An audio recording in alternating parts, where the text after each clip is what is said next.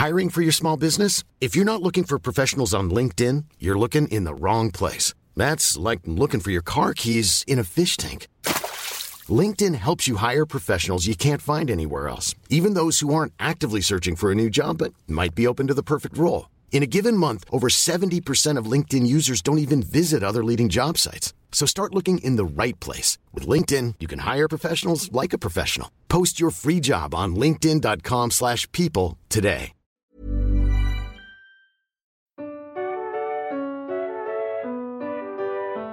One day in the pub, Seb and Verity were socialising with hilarity. They knew there and then that their options were vast. They bought some equipment and made a podcast. What do you think you are doing, you twits? It's cliched and obvious, you know. If this doesn't work well, then we'll call it quits. But right now, just listen to our show. It's called Three in a Bar. We'll talk to musicians about their lives so far. Three in a bar. We hope that you like it, okay? Hooray! Hello, Hello! my name is Seb Philpott. And my name is Verity Simmons, and this is Three in a Bar. Hey, welcome everyone. Thanks for joining us here in the bar. Yeah. It's been a couple of weeks, hasn't it? It has. It's felt like quite a long time, hasn't it? Hasn't it? Yeah. Yeah. It's been strange. Yeah. Bit of time away from the podcast, but it's nice to be back. Well, isn't it just? Yeah. Have you had an eventful Yeah. few weeks, Seb? It's just been a bit mad.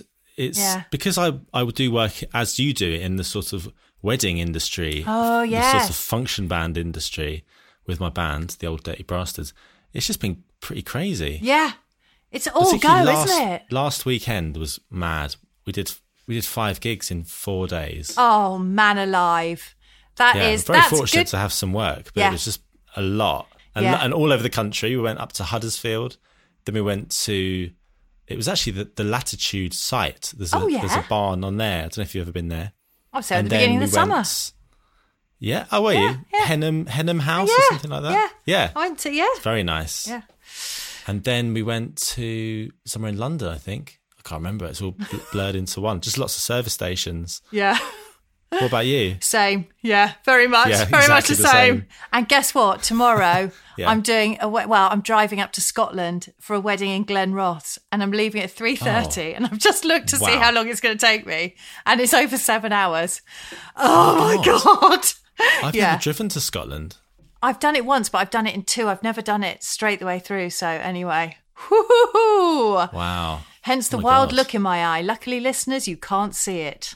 What are you going to do? Have you got some plans for to listen to music or I'm going to podcasts listen or to something? loads. I'm going to listen to Elton John's Rocket Hour. I'm going to line them up, 7 of them in a row.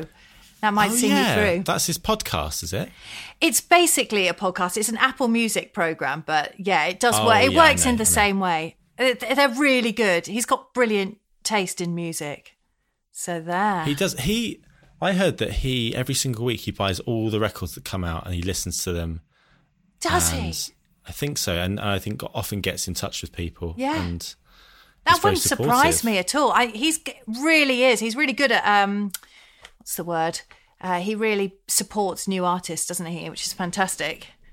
Yeah, he's amazing. Good old Elton. Good old Elton. So, Well, who have we got? that brings us neatly Yeah. to this week's guest. Doesn't it? It is Elton John. Wait. Oh, is it? No, it's Nearly. not. But look, hey, I don't want to make it seem like the actual guest is a disappointment because it's not. Absolutely not. It's not no. Elton John, though. I will tell you that. It is a lady. Yes. Same first letter of her first name. Yes. It is Esther Abrami. Well, hey. Yes, it is. Yeah. Oh, right. And Verity, you texted me earlier to tell me you found a really great biography of her. I have. You know how much we love to find biographies of our guests, and so I had a quick squiz through them online, and I found this one. It's so good. I'm not going to tell you the name of the page because I don't want to offend anyone, just in case it's their page. But look, it's got it. Right, okay. Let me go from the start. So this is the first paragraph, which actually is all right. It's Esther Abrami is a popular violinist and Instagram star who hails from France. She has gained huge popularity over different social media platforms. She's well known for her beautiful looks and cute smile. She's famous on various social media platforms, including Instagram. Great, all fine, lovely. Esther Abrami was born on October 16th, 1996 in France. She was raised in France and completed her education from France. In bold letters, she is 24 years old! Thank you. Physical appearance, don't worry, it's fine. Esther Abrami is 24 years old, highlighted again. She's about 5 feet 4 inches in height and 49 kilograms in weight. Well, I think that's a bit personal. And how do they know? Have they weighed her? Very strange. Yeah, her hair colour is brown and her eyes colour is also brown. Favourite things. Abrami's favourite colour is blue. Her favourite actor is Tom Cruise and Ryan Gosling. A strange hybrid man, that must be. And her favourite actress is Margot Robbie and Keira Knightley, a hybrid lady there. Her favourite sport is football. Esther Abrami's favourite food is pizza and noodles. Her favourite sportsperson is Neymar Jr. and Lionel Messi. Abrami's favourite destination is Switzerland. It goes on. Lifestyle. Was this written by a 7-year-old? I think it was. It was me. I just quickly whipped this one up before coming on air. Does Esther Abrami consume alcohol? No. Does she smoke? No. Does she swim? No. Is she a yoga participator? Yes. Does Esther Abrami drive? Yes. Is she a jogger? No. Does she cook? Yes. Does she go to the gym? There's no answer to this. Wow. Well, there we are. I think that's got everything covered, hasn't it? Yeah, so thanks for listening. Do we need to add anything to that? No, we won't bother with the interview. No. Do we need to fill in any gaps, possibly answer some questions that were thrown up by that? There's a lot. Well, gaps. She's a violinist, yes. Isn't she? Yeah, we've got that. She is from France. Yes. We spoke to her on Zoom from, I think, a family home in Corsica. Oh, yes. Lovely Corsica. I know. And then I saw some of her Instagram videos of her in Corsica and it looked amazing. Oh, God, it's so nice down there. What else? She went to the Royal College of Music. Yes, she did. That's where I went. Oh. We're not the same age, though, so we weren't in the same year. Similar time frame. But, it helped when she was telling us about her time there. And I think, the big story with her is that she went to the Royal College of Music, and then while she was there, she started getting involved in social media and putting out content and showcasing her as a violinist. But also what really kind of made it more interesting was she would show the honest side of it. So she'd show practice videos and she'd show videos of her messing up as well as the good stuff. And that got quickly a very large audience. Yeah. So that's we'd spend a lot of time talking about that because I think it's a very fascinating thing. Absolutely. And she does such a range, doesn't she? Like you were saying. So she's got these practice videos, then she's got some light-hearted, jokey ones, then she does some more serious concert performance ones. It's great. So we sort of picked her brains, didn't we, really, to try and find out how does she do it, basically. And I noticed you've done a lot more reels since chatting to her. Yeah, I don't think I've really got it. As have I, actually. I've done some reels. Yeah. Done a few reels. Good one. It's a bit of fun, actually, isn't it? It is fun, yeah, it is. Well, anyway, I don't know if I've really got it yet. Do you think you've got it? No, it's hard. It's work in progress, isn't it? But she's got it. She knows what she's doing. She's definitely got it. Yeah. She's got like 250,000 followers on Instagram. Oh, wowzers. That's amazing. Wow. As a classical musician, that is amazing, isn't it? That is really amazing. Well, Sony Classical were interested and they have signed her. She is a Sony artist and her debut album is imminently coming out, I believe. I think it is. Do we have a date on that? I don't think she gave us a firm date. I think it's definitely this side of Christmas. I feel like it's October. But she's definitely got single releases. Should we have a quick look now? I'll just check to see if it's coming out soon. It's not on her news page of her website. Right. There is an article here. Uni lad violinist keeps kitten in bum bag while practicing. Oh, yes. That is her most viral of videos, isn't it? Have you seen Is it? Yeah. No. That's Well, where she hang on, plays watch to it her now. kittens. It's very You sweet. need lads. Okay, I agree. You need lad. Oh, God, what's it Wow. going to lead you to now? You're going to get spam for the rest of your life. Oh, yeah, I think so. That's cute. That is cute. It is cute, isn't it? So she's got she's in a practice room, and there's a kitten in her bum bag. The camera zooms in slowly, and the kitten just looks up adoringly at Esther. Oh. That's nice. Why haven't you done something like that? Well, with my cat, because she'd 'cause you've got a scratched my cat. face off. Yeah. She'd hate it. Yeah, that's What right. about you? Could you have a go? I could do it with my baby. Oh, Yeah. there we go. That's a viral I totally video think you waiting should. to happen, isn't it? Oh my God, it totally is. This is it. Do it. Okay. Try it okay. this week. This is coming together. All right. Fine. Well, but anyway, she's got a really great album coming out. She's got some music videos that have already been released. She's released singles. So that's quite, we talked about all that kind of thing, like releasing singles as a classical musician and deciding what to do in your, as your first album. I think actually that bit is in the Patreon episode. Oh, well, there we go. That's a Ooh. spoiler alert. And also saying, come on, lads, join up. Join our Patreon. There's a link down below. Oh, down below. There's a link in the show description. We talk about a few things there. It's a short episode, the Patreon. It is. About 10 minutes. Yeah. About 10 minutes long. We talk about what videos perform better on Instagram and TikTok and all that. So if you want to know that, is it the really good stuff where you're nailing a piece of music, or actually is it the bit where you mess up a bit? Quite. Well, head on over to the Patreon, find out. Also, that when you do that, you support the show. And every episode that we bring out each week, there's also a Patreon episode with extras of each guest. So head on over to there. Yeah, go on.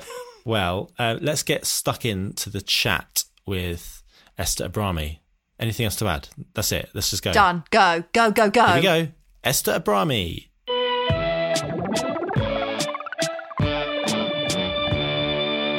Congratulations to you on your new single release. Thank you very much. Absolutely fantastic. So it's called Tomorrow, isn't it? And composer's Anna Lee. Now, I hadn't heard of her before, but she's a pianist. Is that right? Yeah, she's a pianist Great. and composer, and it was great. It was a nice collaboration. The music's a bit different from what I do usually, but that's what we're trying to achieve with the upcoming releases of singles. And the point of the album, I guess there's two things, which is the one thing on one hand to have a focus on women composers, and on the other hand to have a mix of pieces and a mix of styles in order to reach different people and to have something for everyone. And I really that's what I've been trying to do. Is obviously I've got like this audience on social media, and I wanted to try and obviously be happy with obviously with the pieces that I record, but also and that's what I've always been about. It's about creating bridges, and so that's what I'm trying to do. And so trying also to go to different within staying within the classical sphere, but also sometimes trying to create a bridge with music that is tiny bit different from the typical classical. Because this had like sort of slightly minimalist vibes in it in a way. And there's exactly. And you were saying that it's like quite a different style to what you're used to. So did it feel quite tricky did it take a while to sort of reimagine, and did you play it stylistically very differently to your usual style? I guess a little bit. When we recorded, it was nice that we talked to it. We recorded it together. She played the piano part, so there was quite a lot of discussion on that, which was nice. And I guess you have to look for something else. Obviously, that's in all minimalistic pieces. Usually, like it's not the same technical challenge, I guess, but in a way that brings other types of challenge, because it can very easily just be not really interesting. So I think there's other challenges in making it something that's nice to hear, and so that's what we try to do. Yeah, and it's got that theme of moving forward, hasn't it? Which is sort of, I don't know, it's quite pertinent at the moment, isn't it? Like everything getting going again, things happening. Exactly. Was it something you recorded during the pandemic. Yes, absolutely. Yeah. I recorded all my entire album during the pandemic, and it had its part of challenges. Yeah. We made it, and I recorded a part of it in England when we were literally under like full on lockdown in January, and then I recorded the rest in Germany, which was lovely. But it was when we planned the trip to when they planned it for the recording, I literally felt like planning a trip to the moon. Honestly, like the amount of, because it was still all lockdown, like the amount of paperwork we had to do to get into another country and just record for a few days, and it was just Germany, but it honestly felt so complicated. But I'm glad we managed. Yeah, that's so good. And the video is recorded at the Barbican, isn't it? Yeah. And again, quite a contrast to the one I'd watched of the three romances, the Amy Beach one, which is totally stunning. But I really like the kind of, monochrome look to it. It's quite a contrast from all the beautiful colours. And no, that's true. Yeah, I always try, and I'm quite big on visual, and I think it's a huge part of telling. If you want to tell a story with a piece of music, I think having a visual that is really linked to whatever the piece means to you, or is, for me, it's huge, because I think it's part of the storytelling, and it can help people who are not musicians, who are not really within that, to understand it better. And I think often it's overlooked sometimes in the classical music industry, but actually, and I always think that, like, when people have an image or something that it's clear, all the famous pieces, either they've been used in a movie, or they have a theme that is very easy to imagine, and I think it always really helps to have an image that makes sense, and when people can actually understand the story of the piece and what it's about. So I always try and it's something I like doing anyway. So So do you have a big hand in designing and coming up with how you want it to look? Absolutely. Yeah, it's nice. It's nice to, with the videographer, with the team, with it's always nice. So we always sit down and I talk about what I want and what it. Yeah, I never want a music video when, sometimes it can be a performance video when that is a bit different, obviously, but still the setting can be, but if it's going to be a music video, it's I always want it to mean something. I don't want to just go on there, put something nice and, and that's not for me, that's not the idea. It's always to create something. And so to have a discussion with the director and to come up, I'll come up with my ideas, and obviously he'll have his or hers, and we'll go from there. Compromise or not? No, we usually agree, and actually, they've often said, like, it's actually nice to have somebody who comes up with some idea, because then they have something to work with, and they don't, and it'll feel so much more natural, won't it? Then it'll just come to you naturally rather than something stilted. Exactly. Yeah. Was this project, like the whole album that you're releasing, did that come to you quite easily as an idea of what kind of composers and what pieces to record? No, it's not so easy. I found it quite difficult to choose, and also there's the pressure of it being your first album, like as my debut album is Sony. It's a lot of pressure and thinking, okay, what do I want? Obviously is a huge part, but also what do people expect from me? What if I record something and that people are disappointed in or people are not interested, or thought I would not record this type of music? And so it's I guess it's a big debate on what you want to record also, or is this, for example, you think, has this been overdone? I didn't want to do something that's been done 1,000 times before. I wanted to try and bring something new, and it's not always easy in the classical music. Obviously, we play pieces which are already written and have been recorded many, many times, and so it's hard to bring something new to the table. It's not like, singers, or when they write their own music, or people who write their own music always come up with something that's original. It did take quite a lot of thinking, and but and I guess the next part is also you have to make it a whole. It has to, even though you want, and that's why I wanted to have different types of pieces, you also still have to make it work all together, so it doesn't look like you've just picked up pieces out of a hat, you know. So I guess that's also the next challenge. Yeah, is also finding totally making it coherent. Yeah. We mentioned just briefly before when we were talking about your music videos, Amy Beach. I'd never heard of her before. Did you know her work previous to recording and looking into recording it? No, I didn't, and that's what I mean. I made actually. I posted a video on my socials recently about that. I was talking about how you know, in my years of study, I never played a single piece written by a woman, and I didn't know Amy Beach. No, I got interested obviously quite recently into that, and I mean, so it's funny, you know, especially that video when it's just a short clip of me saying that and saying that that's, you know, that's the reason why I wanted to kind of change things, and it's got a lot of comments, and I mean, it's good. It's brought a lot of discussion, but but it was quite interesting to see some of the comments and to see sometimes how it can be, you know, it's a subject that seems to be well, there can be a lot of disagreement as well from other sides, but you know, what were people saying? Sorry, what kind of things were people saying? I mean, it depends. Obviously, there's people who will fully support the idea, but, you know, I think like with these things, often it can be misinterpreted. So, you know, there's the thing or the typical kind of, oh, why do you hate men? I don't hate men. Yeah. Yeah, it sounds like you hate men. Why do you hate men? I don't hate men. I love I'm just men. going through my questions I wrote down earlier. Oh, Seb, cross that one out. Why do you hate men? So no, I don't. And then, you know, also the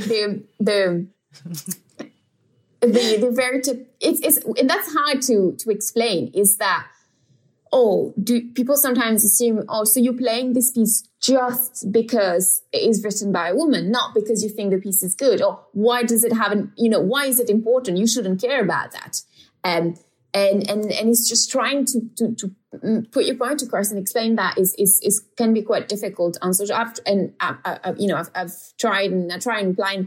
I think I always think about these things is that it's good to have a discussion, and if people don't have the same thoughts as you, I never minded. You know, everybody's entitled to their own opinion, but actually it gets interesting when you do talk about these things, and when people obviously stay polite, but if you do, it's extremely interesting to have this kind of, you know, these types of conversation with people who don't share your point of view, because then you really bring something to, you know, you can discuss things. If you've got people who have the same opinion than you, I guess you don't really bring anything.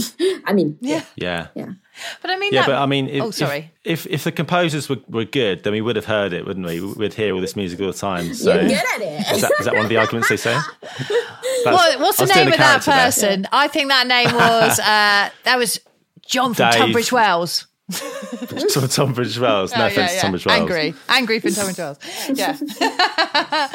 But it's true, isn't it? I mean, like, you know, females, you know, historically didn't have the same opportunities and wasn't encouraged as a career, was it? No, absolutely not. And that's the thing that's, you know, interesting when you study, because I really took quite a lot of time to get into, you know, Clara Schumann's life, Amy Beach, and you hear when you see the way that they learned about music, and it wasn't the same way. Like Amy Beach, for example, was, like usually she learned composing. She was also a pianist. She got married when she was 18 to somebody who was quite a lot older than her, and he asked her to stop performing, and he didn't want. Usually, composers, what they do, she's American, obviously, they'd go to Europe to study with big names to be better at composing, and she wasn't allowed to do that. So, you know, when you put all these things in place, and then you realize actually, like they had to really fight for actually doing it. Like Amy Beach was one of the first women to get her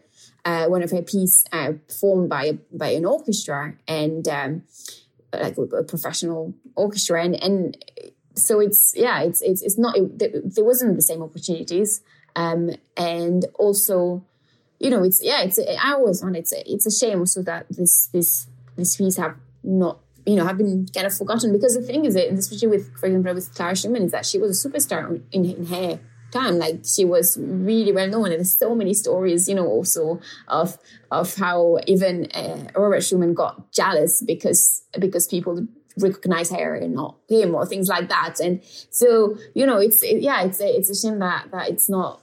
But, and also I think it's nice, again, what I was saying about bringing something new, like, it's nice to bring pieces that people have not heard before, and don't have something to say about that. And but it's always an ongoing discussion. But I think it's good. I think when we are having this type of discussion, then we're already moving forward. So we touched on the social media side of things, but you really are absolutely, and have been, at the forefront of classical musicians using social media in a fantastic way. I mean, we're so far behind in this industry, behind everyone else, and you finally, really made a breakthrough, which is great. But when you were starting, I read that you started kind of looking into this when you were at Royal College.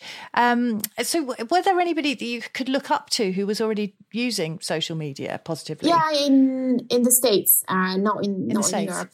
I had two people that were, mainly two people. One of them was actually one of my friend now, and they were doing it. It was that one violinist, one viola player, and they were doing it, and I kind of I looked at what they were doing, and I thought that was great. I liked the community that they had, and how they.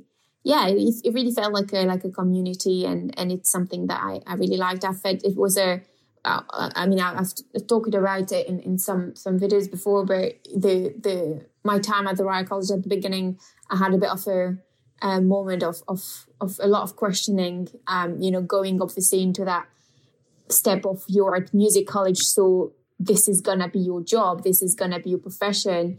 You start asking yourself a lot of questions, and I kind of felt stuck, after in my first year, and I felt like, you have all these things which seem important when you're a student, but I kind of quickly realized that none of this was going to get me to where I really wanted, in a way that, getting first chair in the orchestra or getting a very high grade in your exam, like, that's kind of all you're worried about as a student, but yet that is so far from what's actually going to get you some things in the real world, and it's very easy to kind of stay stuck in that, and in just meeting the people at the college and just talking all about that and just being focused on that.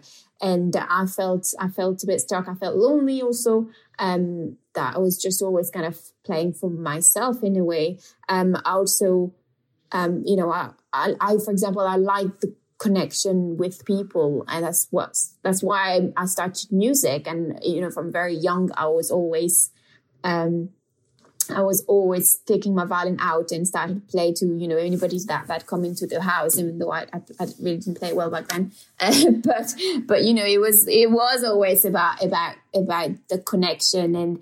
And for example, I remember, a student concert, and I asked, and I said, the other student, I said, I thought I could say a few words at the beginning. And they looked at me and said, absolutely not, that's not right. And no, that's not right. But, that you just don't do that. And it's not appropriate, blah, blah, blah. And there's something that just, I didn't like. I don't like going on stage, playing and not have, for me, I mean, it depends. Obviously, I'm not criticizing anybody who's doing that. Everybody's obviously entitled to do whatever they feel is right. But for me, my idea of sharing music just wasn't that. And so I started posting a few things, never thinking obviously it would get to that point, but I loved having a community. I love having a community of people, and obviously, I know you cannot please everyone, and I know some people obviously don't, and I have, and I still do have a lot of people who are against what I do, but yeah, to have this community, and to have this international community, which is really, really amazing. So, for example, I talked about the one of the person that inspired me to start, and he was in New York, and so we, when I did go to New York, we met up, but it felt like we already knew each other. So even within the actual professional world, it brought me so many contacts and having the support. And especially, during the pandemic, I feel like quite a lot of the classical music world has realized how it was something that was helpful, something that could be good, because I think there's a lot of stigma attached to social media that was, it's something that's bad, it's something and I feel like with social media, we realize that, that there's a lot of good that can come out from it, especially, and so it's, but before that, and obviously there's still some things around that, but before that, it's not something that everybody obviously agreed with, definitely not.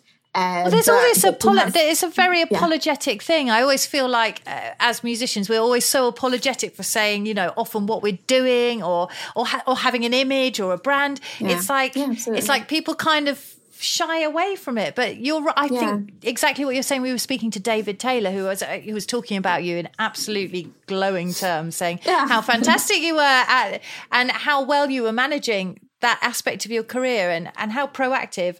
But and people have finally seem to be waking up to it, don't they? Now it's quite late. Yeah, I think it's starting. It's a bit late, but I mean, there's always, it's better late than never, I guess. But yeah, and it's for example, during the when the pandemic started, I was absolutely blown away by the support that I received from the community that I had created. Obviously, when you start creating a community, when the problem is there, it's harder. But the fact that it was created before and I have had really, really like the support, I was really, really blown away. Like, with the support of the people who've been following me and when I'm going through this time and having no concerts, actually having this community of people who are there to still listening to you still.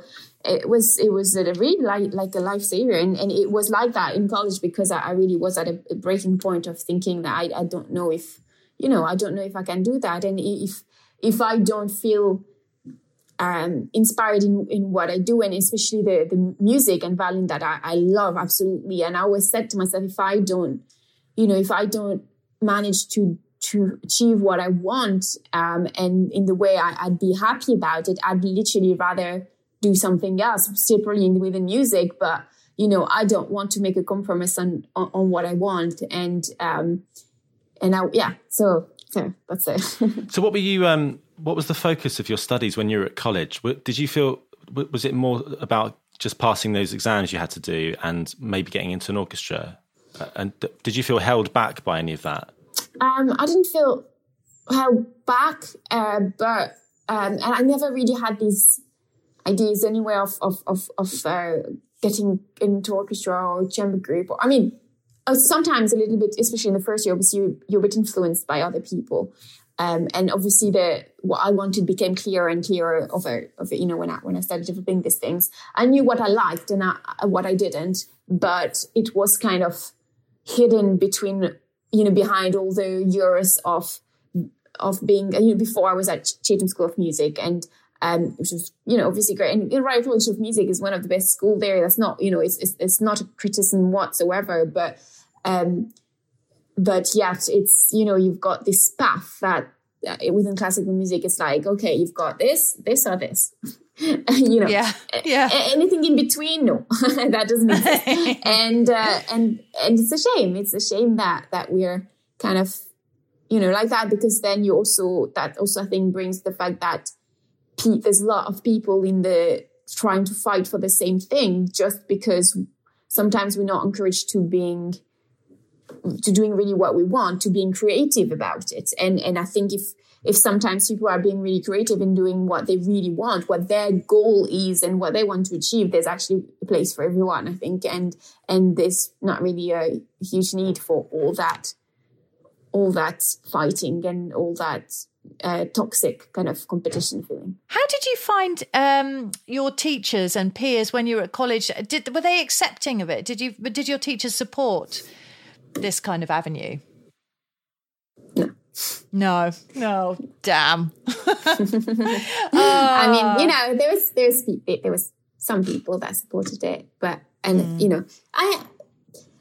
can understand. It's something new. It's something for them anyway. It's something that's new. It can be scary, I guess. And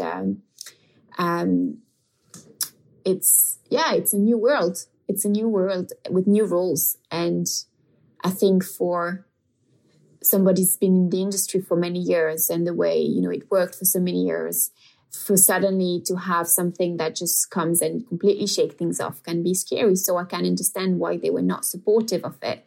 And, in a way, it pushed me, the fact that I felt like I had, anyway, nothing to lose because nobody was supporting me it pushed me further because, it made me want to do it even more, in a way that I felt, it's fine. Anyway, as I said, I've got absolutely nothing to lose. And, so I might as well try and really go for what I want. And yeah. Well, I mean, that's a brave decision to make at a young age, when you've got into the Royal College of Music and you've invested time and money and all that to just kind of follow. I mean, you're following your instincts here, thinking, well, and going against the tuition which you've paid for and all that history and all these amazing teachers, but you sort of obviously knew in your gut that actually this is worth pursuing, even at the expense of what people think. Yeah, I think instinct is a huge thing, and I've always followed my instinct. And I think even with literally when you meet people or I don't know. I always feel like instinct is the right thing to follow, and sometimes we kind of take that away and kind of just follow. And I think also it's very easy to go for what people think you should do. And, people, especially, obviously, they, I guess it's their role as well. But, the kind of people have an idea of what you can do. And that's what I felt that the hardest part was that when I was at school before, when I was there, it was like they had this idea of what I could do. So they give you, they kind of hold this mirror and this, they show this is the image of what you can do. This is what you are. This is what you can, this is what you can achieve. And that can be very dangerous because you start believing that. You start believing that, okay, that if they think that that's what I can do, then that's true. And it's so far from the truth, and even though you can be close to with some teachers and they're not you, they don't know what you, and sometimes they're going to think that, and it's great to get advices. Obviously, that's not what I'm saying. I think it's wonderful to have advices from people who are there and have been there for many years. And, but it can be very easy to be taken away from what you really want just because you're going to follow what people think that you should do. And sometimes people don't think that you're capable of doing what you really want to do. And it's very easy to fall for that. Yeah, absolutely. That's true. Yeah, those places you can easily just follow a path or just think, oh, the person in the year above me does this, I'll play that piece of music, and you're just sort of copying what other people have done before. Especially when you're really young. Hard. Yeah, definitely. It's very hard. It's easy to be very suggestible and look up to those older players and I think, well, they're doing that, I guess I'll do that, and that's it. And you don't always think about actually what do I want to do, and that maybe that often that comes later in life after you've left college and you've been out in the world a little bit. Yeah, but to decide at college, that's a big step to do. I think don't think a lot of people manage to do that. Yeah, I think definitely. I don't know for me, and I always see that. Hiring for your small business? If you're not looking for professionals on LinkedIn, you're looking in the wrong place. That's like looking for your car keys in a fish tank. LinkedIn helps you hire professionals you can't find anywhere else, even those who aren't actively searching for a new job but might be open to the perfect role. In a given month, over 70% of LinkedIn users don't even visit other leading job sites. So start looking in the right place. With LinkedIn, you can hire professionals like a professional. Post your free job on linkedin.com/people today. Ryan Reynolds here from Mint Mobile. With the price of just about everything going up during inflation, we thought we'd bring our prices down. So to help us, we brought in a reverse auctioneer, which is apparently a thing. Mint Mobile Unlimited Premium Wireless. How to get 30, 30, bit to get 30, bit to get 20, 20, 20, bit to get 20, 20, bit to get 15, 15, 15, 15, just $15 a month? Sold! Give it a try at mintmobile.com/switch. $45 up front for 3 months plus taxes and fees. Promo rate for new customers for limited time. Unlimited more than 40 gigabytes per month. Slows full terms at mintmobile.com. It's the way, kind of I was brought up about saying that, whenever you've got a feeling which is negative, so when you're unhappy or it's usually to tell you something, and it's important. I've always felt like it was important. It's in those moments that I've made the biggest and most important decisions of my life. It's in the moments where I was I was unhappy or I was feeling upset about something, and instead of kind of putting, kind of forgetting about it, and I always try and take it out and understand why and change something. And so that's why I changed. That's why I kind of took this decision at college, and it wasn't easy every day, and obviously it was kind of the only one doing that, and it brought its part of challenges, definitely did, but because I was truly happy with what I was doing, it didn't really matter, because at least, I'd rather go through a struggle and actually be happy with what I do rather than, going for something. But and even then, if sometimes you think you're settling for something, but actually there's still struggles there. And so you're struggling for something you don't even really want to do. Like, yeah. You're struggling for something that you want to do. Yeah, quite. Exactly. Was there a certain type of video that you kind of gravitated towards early on? Has it changed, like your sort of your tone, or the kind of like jokey things, or more serious clips? I try and I think that's one of the hardest part of social media, is to be constant, but to stay up to date and to not get behind. And I know there's some people that have, sometimes you see that they do a lot and then you stop, or you see them less on socials, and it's very hard. It's very hard, firstly, to be constant, but it's very hard to always be up to date with what's going on, because fashion, it's not fashion, but like how do you say, like trends change, and they change fast, and again, we're very far from this. I think sometimes this mentality and in classical music, when we just don't want like trends, we don't we don't do that. We don't get to take part in that. But yes, if you want more people to be listening to your music, you're gonna have to put a bit of yourself into that. And I love doing it, so I guess that's the thing. I know some people don't, and I can understand.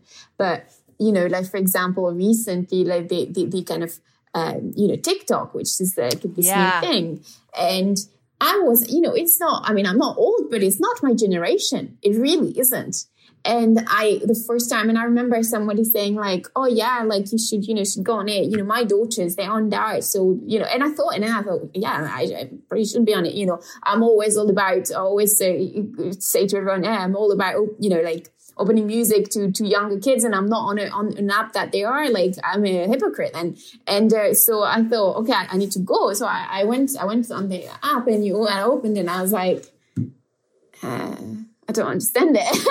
I felt old. I really did. And I was like, what is this? Like, and I felt totally out of place. And, it took a bit of time, and I watched the videos. I tried to understand the idea behind it. And even the way that the videos are filmed, the way the videos are edited, so different from any other socials, and the way they're doing it. And so it took a bit of time, but I tried to adapt, and I had a lot of fun with it. And with the idea of still making something that's educational sounds a bit, but something that's going to bring something that's going to make the people who watch the video discover something. And as well for it to be fun. So I guess I've kind of, it's a mix. Obviously, for example, there's all the things about my album, which is much more serious kind of posts, and then you've got sometimes the kind of funnier posts about, like there's something I did, like the evolution of music when I dressed up and like I saw that, things. yeah. And it was nice, you know, and even this video, which, you know, got shared on 9gag and you know, I was dressed up, but yet it is classical music that's going on 9gag, which is, it's not something you see often. And we have to have a moment for the kittens as well, please, because they are very sweet. And I love the fact that when they sit in the pouch and you play, that went crazy, didn't it? People love that. Viral. I mean, I love that, but yeah. It's, you know, it's obviously it was great that this video went viral. Firstly, because of the catch outs that I have, we got a lot of support for them, which was great.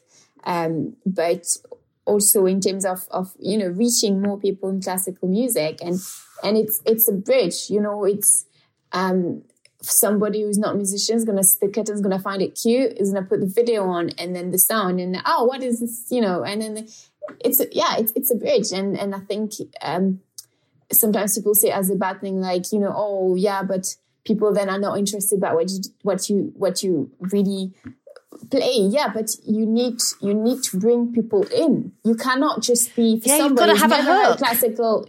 Somebody who's never heard classical music. Don't expect him to come to your concert. He's not. You know, it's just not gonna happen that way. And I think there needs to be a path, and I think that's why people who are doing things in between, I guess, and sometimes are not always very it's not something that's always very popular if you ask some musicians, and because they think, why you know, when you get out, I guess, of that very classical thing, but that's the best way to make that bridge. And also, you know, doing collaborations with other musicians, with other types of music, which I really love doing. And there's quite a lot of collaborations on my album, and to have then you reach different audiences for them as well, even for their audience is exposed to classical music. Your audience is exposed to something new and original. Everybody, it's a win-win. It really is. I think I read on your website that it was sort of when you started putting videos of you practicing and maybe just showing quite real videos of like the truths behind everything, that's actually where it kind of really kicked off. And you found a really big audience. Yeah, it's on YouTube. I think that's the thing, is each social's got its own audience and its own rules in a way, and finding your style on each of these platforms, it can be sometimes difficult. But for YouTube, it's a type of video that people really like. This kind of honest practice videos. It's not something you find often online. And you know, I wanted to share.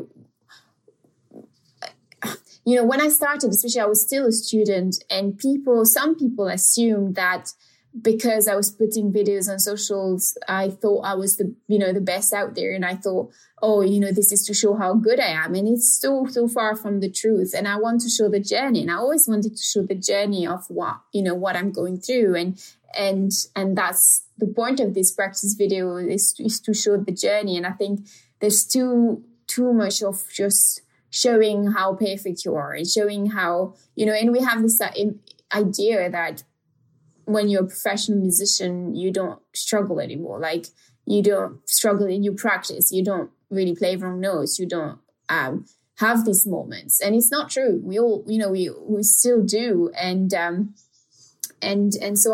for me it was, and I like it. And, you know, even for me, it's hard to obviously film your practice and put yourself in a vulnerable situation, really, because, you know, you're showing your, in a way, your weakness. And I always say in my practice videos, like, you know, it would be so much easier for me to pick the bits that I know and that I know well, and just pretend that I'm practicing, but just playing through them. Like, that's so much easier. But this is not the point, because practice is choosing the weakest bit and working on these. But I think that's what also makes it interesting. And I always wanted to be as truthful and as open on these things as possible. And I think sometimes that I felt like that's what was kind of lacking, was that honesty And it's not easy, and I can understand that why we're not showing that.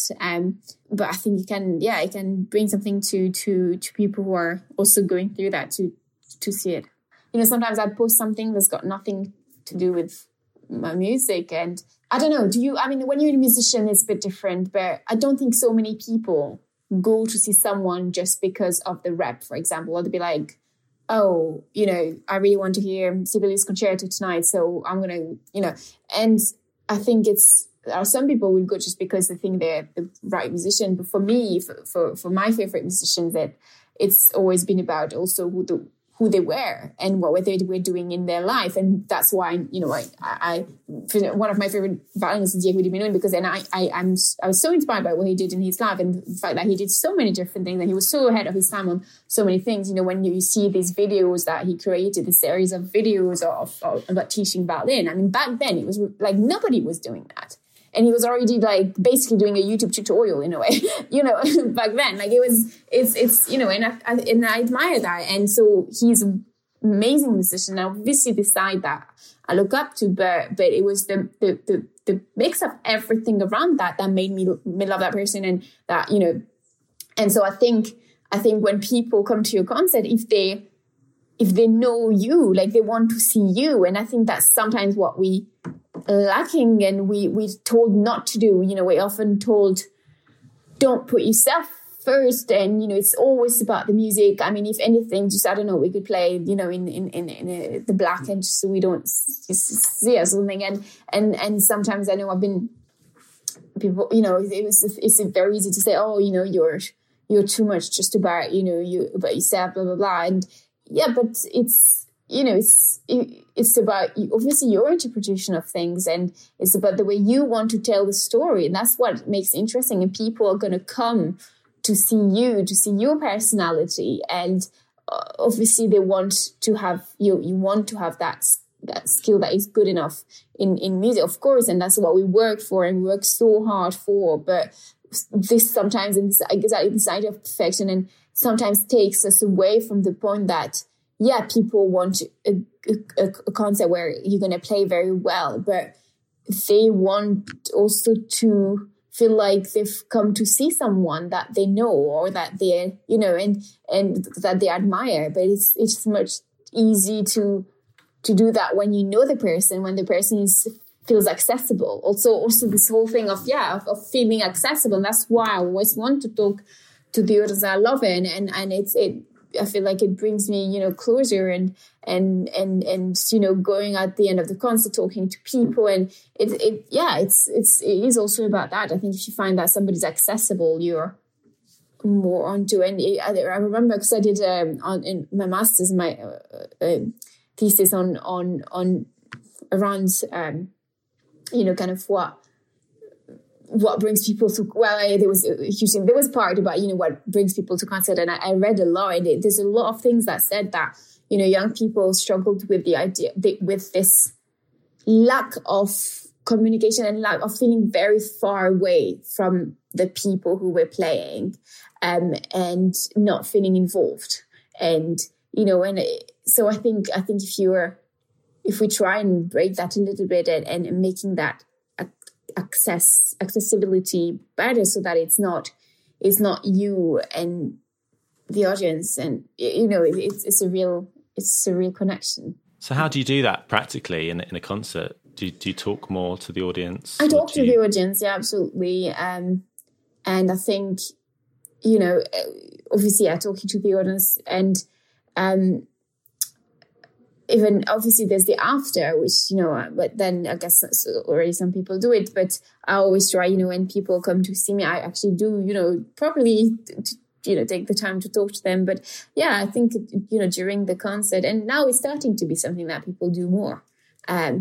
But you know, for example, something that is getting done in recitals now is to talk, is becoming a little bit of thing. But I think also, you know, when you talk to the audience, yeah, it's great to talk about the piece. And, you know, sometimes people will just literally give you a history lesson, the piece, that's great. But, you know, when you talk to people, you say a few words on yourself, about yourself, you know, and people like it, you know, and they feel, again, you can tell, like, little story about the day, or it was something that's happened that day of the concert, or people will laugh, people will, relax, and they'll want to hear, like, they'll be so much more interested in now what you've played, because you've just said that. They're going to think about that, and they're going to have this little anecdote about you. And, but for example, it's something that's not all done in the concerto concept. So it's recitals, people do it, but in the concerto, the soloist comes in, plays, leaves. That's it. And I remember when I played a concerto, and at the beginning, and I asked the conductor, I said, do you mind if I say a few words? And I asked, because obviously I know it's not something. He was like, no, absolutely not. And literally all I said was just a few words about, how was it? I was a bit nervous, so I thought I'd talk because it relaxes me. I mean, it's not funny. It's not even a joke. It's not really that funny, but people laughed. and then I said, that, this first time I'm performing this concerto, actually, and just a few words. And the thing that people mentioned when I came out is that, it's so nice to hear you talk and all that. And, so I mean, we can each find our own way of doing what we feel comfortable with, but it brings something, I think. You can see the audience is sort of visibly relaxed sometimes, can't you, when you start speaking? If you're introducing, I did a quartet concert a few weeks ago. They were looking a bit cold and a bit tense, to be honest. So just, gave them a few words about the Dvorak American Quartet, and, a few people look vaguely happier. Some people look visibly sad as well, but, but it doesn't just I think it definitely helps bring them along with you and say, look out for this bit, because this bit's really hard. Yeah, exactly. Or this bit, we've been practicing this bit, just watch out. Just doesn't work, yeah. I can imagine actually what might happen over the next few years as things progress, but having like more Q&As and things before like after the rehearsal, before the gig, maybe a podcast, maybe imagine that. Who could do such a thing? Yeah, that's a good idea. But you could you could chat to the soloist with a host, and people could come along. And then they're really going to get to know you. And then by the time you come on stage, they're like, we saw her earlier chatting about it, about her preparation. Yeah. So it's always already a feeling of goodwill. South Bank. Yeah, come on. Should we send this straight away? That's our idea. No one else copied that. Exactly. Done it. Copyright it. But you watch that as an audience member. You go, she was lovely. Yeah. We sat, watched, had an ice cream, and then she did the Sibelius. She signed my programme. But that's the thing. It's good.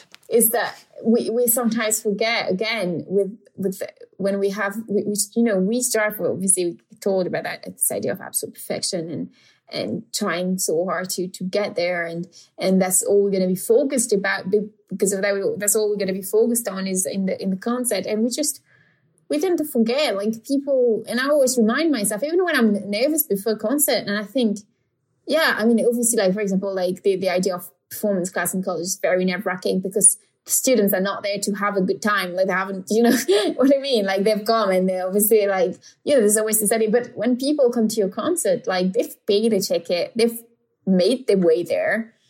They want to have a nice time.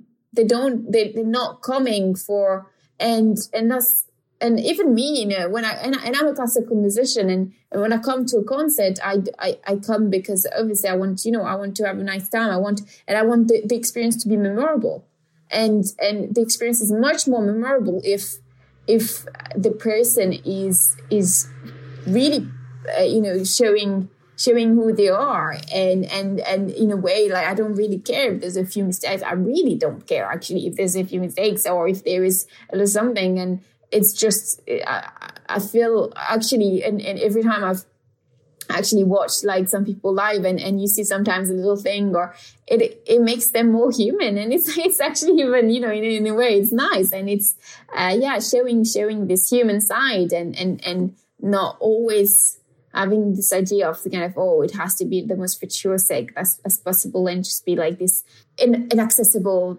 person that is just very good at their instrument. And again, each to their own. But for me, that's not my idea. Yeah, absolutely. Does that change your approach then? Sort of coming to those realizations that that people like to see the fallibility and mistakes.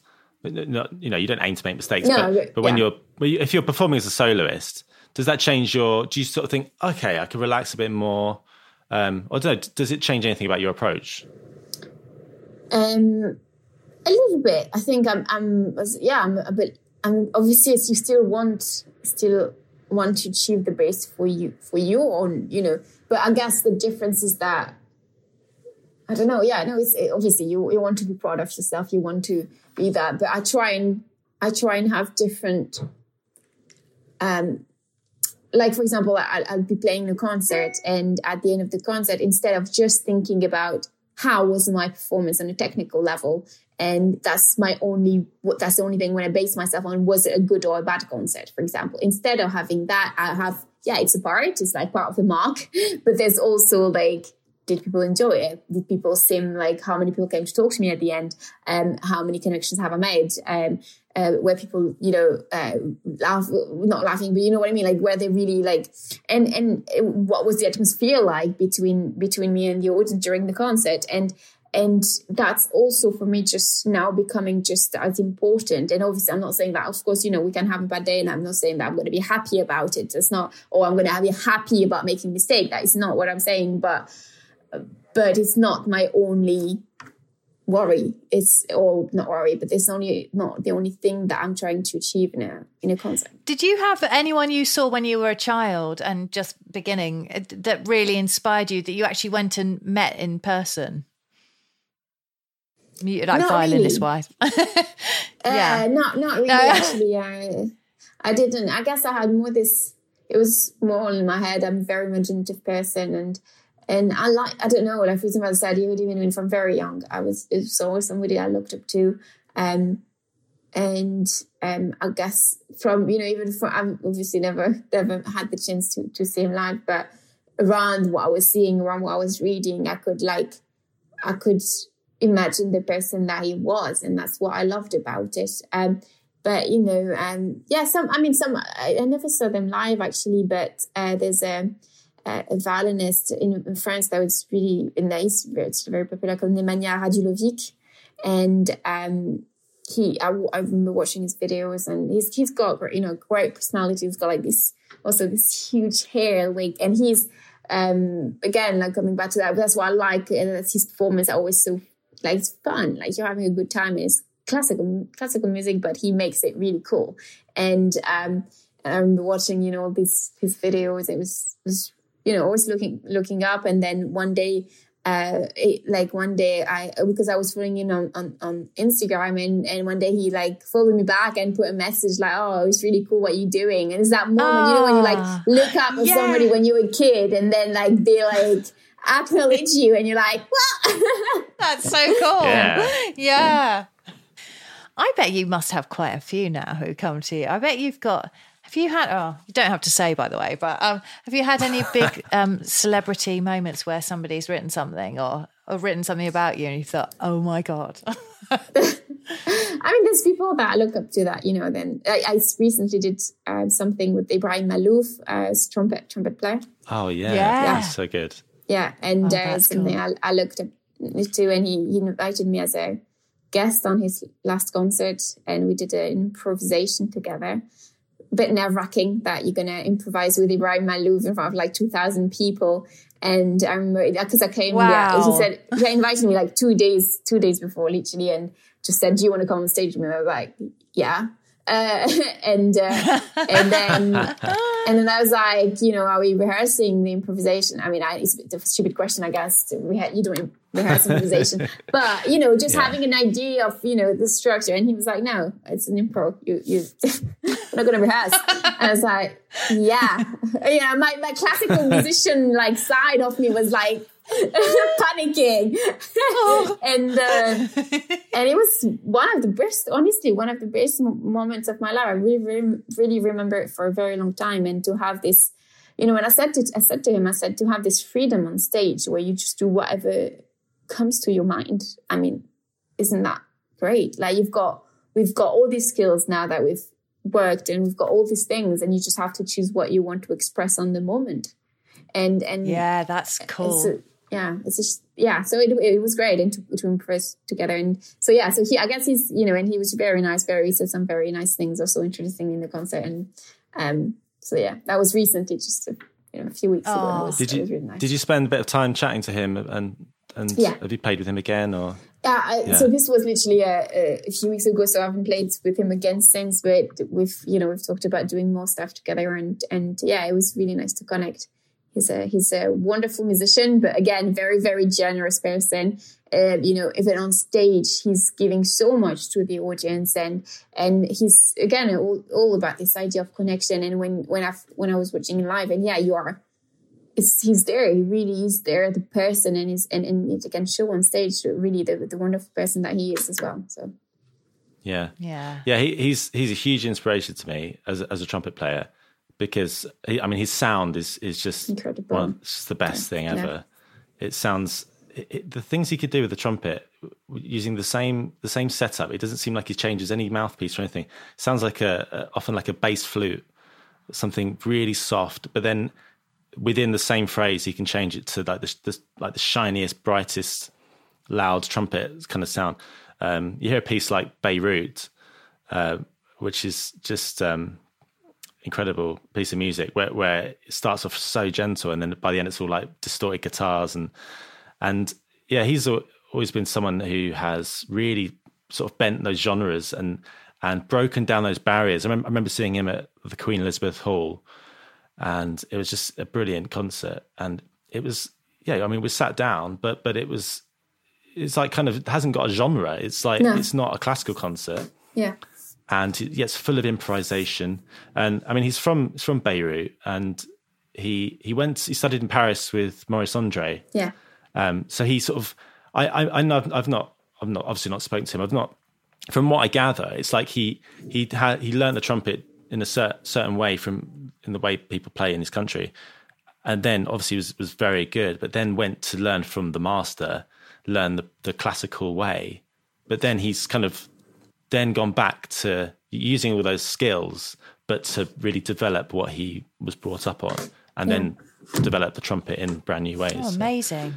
It's interesting. Like, it's a sort of similarity to kind of what you've done, where you've sort of gone to the main place to learn the stuff, but then you've realised really what you want to do. Absolutely, that he's really also wanting to help younger musicians, and he's always keen on doing that and being very, very generous on that side of things, and that's it's lovely to see. It's not often that you see that. So it was great. It was great, and that was a really great concert. And something that I love, right? Because he said, "Do you want to do an improvisation first on your own? You start on your own, and then I'll come in after." So I came in, and obviously the stages, people were all standing up, by the way, and it was like this kind of outdoor concert, and I came at the end of it was kind of at the end of the concert, and I thought, right, people have been like dancing, I'm going to come with my violin. I was just hoping like people are actually going to like it, not think I'm like putting the mood down or something. And so and no, but you know what I mean? Like, it's not my type of, usually my type of audience. So I came in and we started doing improvisation, and people really loved it. Like, I started, and then I started a bit slow, and then I went into something like a little bit more punchy. And like that, when that came, literally people started like woo, like that. And I was just thinking, like, can you imagine that in a classical concert? You come to like that hard bit in like a Mendelssohn concerto, Mozart concerto, people would be like woo, like, I'm going to do that. I'm going to do that next time. It was fun. Do the octaves. Come on, do the octaves. To have people interacting with you, like as a classical musician, we're not used to that, but people actually expressing what they feel whilst you're playing, and it was great. I loved it. This is kind of weird concepts. If you come from a classical background, it's like, what is this concert? And it's I don't know, I love it. I think there's some really great stuff that can happen in that area of like, audiences on their feet and cheering and all that. Yeah, so good. Brilliant. Did you study much improvisation at any point? I did a bit when I was an exchange student with the Royal College of Music. I went to a Manhattan School of Music in New York, and there I took improvisation classes, which was absolutely amazing. I remember also Regina Carter, a jazz violinist, came for one of the lessons, and that was one of the most inspiring thing to watch and to be with her and have tips from her. Have you got, are there live performances coming up to sort of coincide with the single releases and then the album release? Are there performances we can see you soon? There is going to be something. It's still, the exact dates are still a little bit on hold, but there's going to be things around there. It's all getting planned. Obviously, it's still, things are starting back to like get back in places, but it's still a little bit, on hold. Well, not on hold, but you know what I mean. So hopefully it will be, by the start of 2022, I really hope that everything will have, we'll be back to normal. And so I'll be able, I think in the next month, I'll be able to share some dates. Yeah. Exciting times. Yeah. We'll keep our eyes peeled. But in the meantime, you can, anyone can come follow you on the socials. Are you on all of them? Instagram, all of them. Absolutely, yeah, and YouTube, already TikTok. on this streaming platforms as well for their singles. Which, check them out. They're awesome.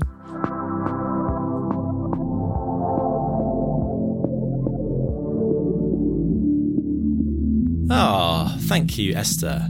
Isn't she great? She's great, very nice, and thanks for giving up your precious time. Holiday time, you lovely person. Yeah. That's right.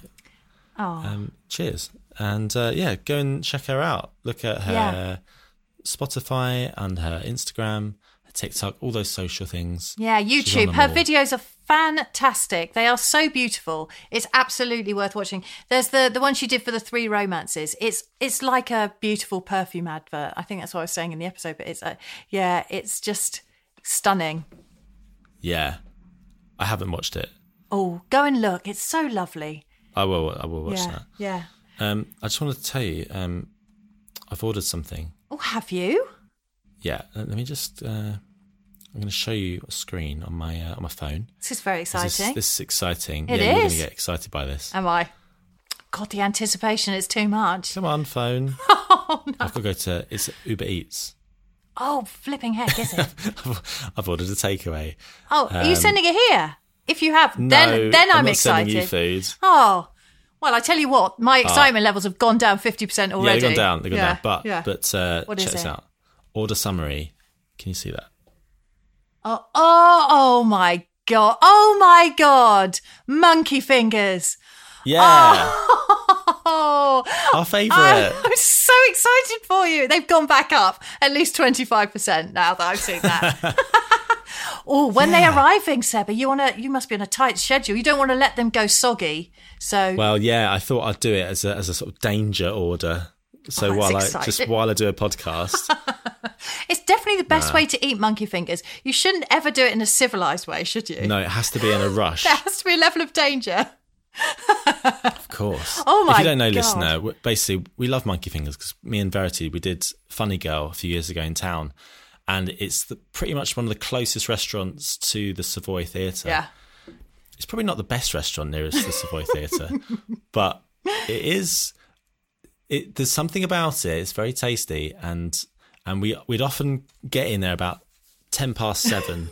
Yeah. Order some food. The food would come at about 7:25. Eat as quick as we can. Usually running down the road. Always back well in time for the show. Perfectly well in time. Not feeling the best though. No. A slight vinegary smell around the pit. Oh God, I do remember intervals of pain. Sorry, anyway, carry on. I just wanted to clarify, we're professional people. Hugely. And hugely. We're just a fan of chicken.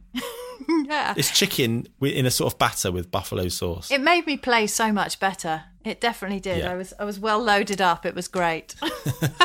Anyway, so Monkey Fingers, Meat Liquor sell Monkey Fingers, if you're wondering. Yeah. That'd be nice they could to get some sponsor. sponsorship. Quite. Yeah, our minds are going to the same place. Honestly, of all people, they really should sponsor us. We've given a lot to them. And Seb is continuing to. So there we are. Meat Liquor. Thanks, lads. Thanks, Meat Liquor. Yeah. What else should we mention? Oh, well, I tell you what we should really mention is there our is party. something quite important. Yeah. I'm just going to keep talking What, more about it important now. than fried chicken that I just ordered? Not more important than that. It's good that it's come Equal. second in the order. Yeah. Yeah. It's really going to be exciting. We've got so many great acts confirmed now. Yeah. It's just going, like I've just had messages this afternoon from one of our guest artists. Very exciting. Brilliant. Yeah. That's so good. So let's explain what's going on if you haven't heard. On the 19th of September at Arnos Groove Easy for you to say. At Arnos Groove Studios, we are live streaming a show. We did one back in December last year. Yeah, we did. We're doing a similar thing now. Hopefully it's going to be in the garden. That's what we're planning.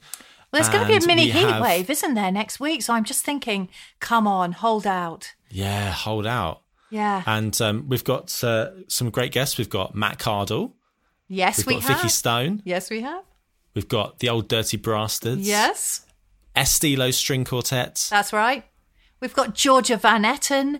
We've got Phil Donnelly. In fact, Phil Donnelly is basically a co-coordinator of this thing, seeing as it's his studios. And he's brilliant. He's actually, he's a tech man, plays his bass. He's going to be doing everything, hopefully. Yeah. It is all in aid of the Irene Taylor Trust. If you don't know who they are, we interviewed Sarah Lee, who runs the Irene Taylor Trust. We interviewed her a few episodes back. Beginning of the year. Sometime. Yeah. No, it wasn't beginning of the year. I'm sure it was, wasn't it? It was when we were No, first allowed it was- out. Oh, no, sorry, maybe Yeah. March, April time. Yeah, it was something like that, Yeah. wasn't it? It was spring kind of time. Anyway, that was very inspiring. We loved chatting to her. She goes round the Irene Taylor Trust. They go to prisons and they make music with prisoners, and they also do other stuff, youth projects. Mm-hmm. So we've got them coming along, and they've got a guest who's gonna, and they've got one of their acts. That's right, Noble, who's going to Noble. come and perform for us. And I've heard his track, and it's awesome. It's really great. Great. So we've got so many things. Yeah. It's a 90-minute show, apparently. I don't know how we're going to fit that all in. Speed talking, I'm telling you. It's the only way. Yeah. There's going to be a But bar. I think what it is, me and you need to just not talk at all. Well, everyone will be We'll happier just- then. We'll just show all the stuff. Let's not do any talking. I've already in my mind been mentally cutting back on some of the ideas that I was like, oh yeah, we could do this. We could have a bit where people try and put tents up. There's no way there's going to be time for people to put a flipping tent up, is there?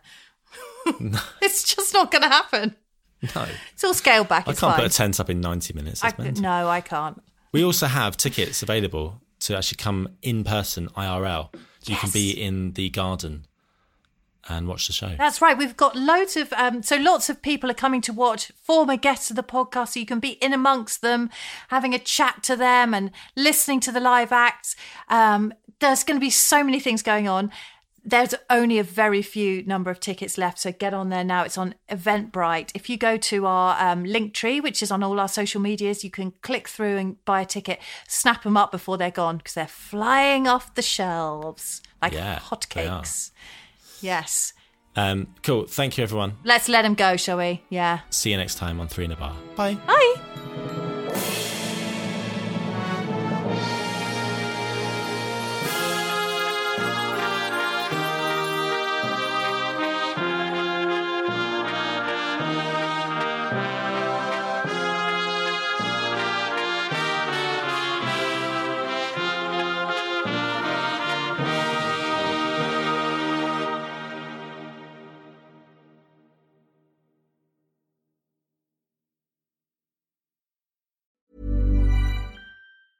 Planning for your next trip?